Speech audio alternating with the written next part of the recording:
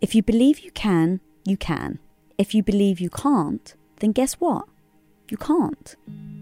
To transform and grow, you must first thing you must do is transform the way you look at yourself, the way you view yourself when you look in the mirror, the way you view yourself when you make a mistake, when you fail, when you hit rock bottom, when you hit a roadblock.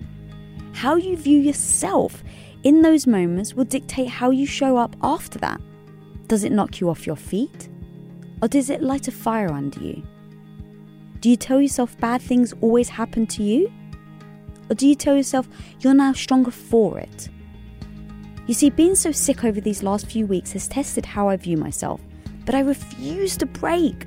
I refuse to label myself sick, even though I am. I refuse to think of myself as weak, even though my body would disagree. Because I know that my inner strength, that strength that is getting me out of bed today and showing up for the team, that first starts with believing I can. Because, well, if you believe you can, you can. And if you believe you can't, you can't.